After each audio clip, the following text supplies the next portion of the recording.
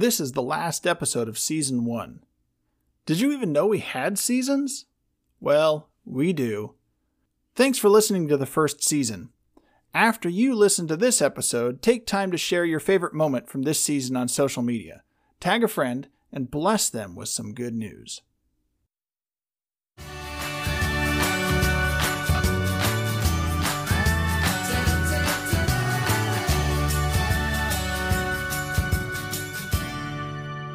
Greetings from First Covenant Church in Lincoln, Nebraska. I'm Pastor Evan, and this is Behind the Text, a podcast that covers the details, points, or Bible nerd stuff we just couldn't pack into last Sunday's sermon. Psalm 137, verses 7 through 8 says, quote, "Where can I go from your spirit? Where can I flee from your presence? If I go up to the heavens, you are there. If I make my bed in the depths, you are there." Each day, all day, you live your life in the presence of God. If that brings you joy, keep listening. And if that makes you shudder, don't move on to the next podcast just yet. Each day of your life will be some combination of joy, happiness, sadness, frustration, order, chaos, and a whole lot more. That's just life. The question is, do you ever pause and take stock of what you are doing, of what God has done for you? Do you ever rest long enough to consider what you should be doing in life, and most importantly, what God has promised for this life, that is, your destiny? Ignatius Loyola, born 1491, is famous for starting the monastic order known as the Jesuits, as well as introducing a simple but powerful tool for assessing how we live in light of God's presence. It is called the Examen. There's a link in the show notes if you want to try it yourself. There's also a link that directs you to the writings of Ignatius if you're interested. The Examen consists of several mental exercises designed with a spiritual transformation in mind. In the words of Jen Giles Kemper, the Examen is a centuries-old practice in the Church that invites us to prayerfully reflect on our days in the presence of God. Seems pretty straightforward. In Scripture, it is often the case that acute moments of trouble, isolation, and pain bring people to the moment of choice before the living God. Choose God's way and God's best, or follow my own path. Those are the choices.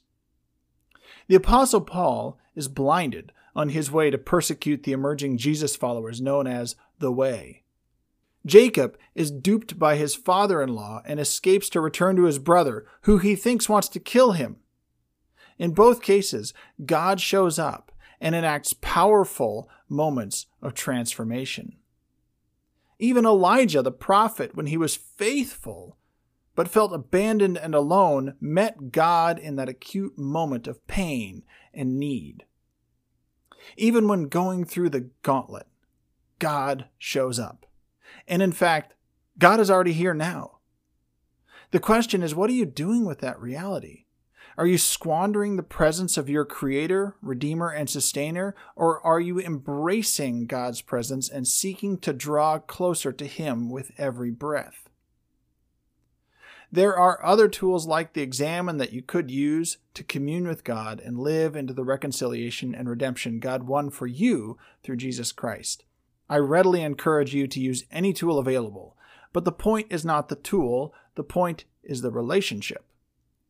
The Apostle Paul tells us in Romans 3:23, "For all have sinned and fall short of the glory of God." And he tells us in Romans 6:23 that the wages of sin is death. That's the price for living in the presence of God, being broken by sin, but not taking the redemption that is offered freely through Jesus Christ. The price is final and irrevocable separation from God. The reality of that separation always and will forever be worse than it sounds. Separation from God's presence is hell. If we hear the promise, we can be free to be with God and redeemed to reflect His image again. Yes, all have sinned. That includes you and me. All have sinned and fallen short. But Paul goes on to say, quote, "And all are justified freely by his grace through the redemption that came by Jesus Christ," unquote. There is rescue. In fact, this is the only path back to God. We can't transform ourselves into the repaired image of God we should be.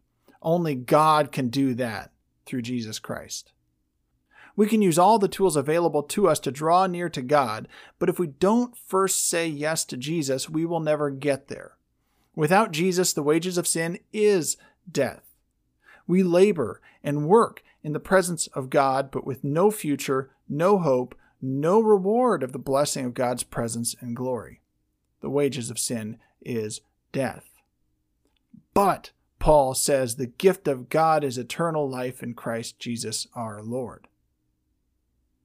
So today, live in God's presence. Today, take stock of God's goodness, but first, choose to follow Jesus. After that, never take for granted the salvation and transformation offered to you. Be thankful. God is here. God is good. And God wants more from you. Nothing short of being made right with Him. Thanks for listening. If you like what you hear, could you do me a favor and share this episode? I know I already asked you once, but it'll only take a few clicks for you to bless a friend. If you're in Lincoln this Sunday, join us in worship at 10:30 a.m. or find us online at firstcovenantlincoln.org and worship online with us there. And if you want to support us, you can donate while you're at our website. Thanks for listening.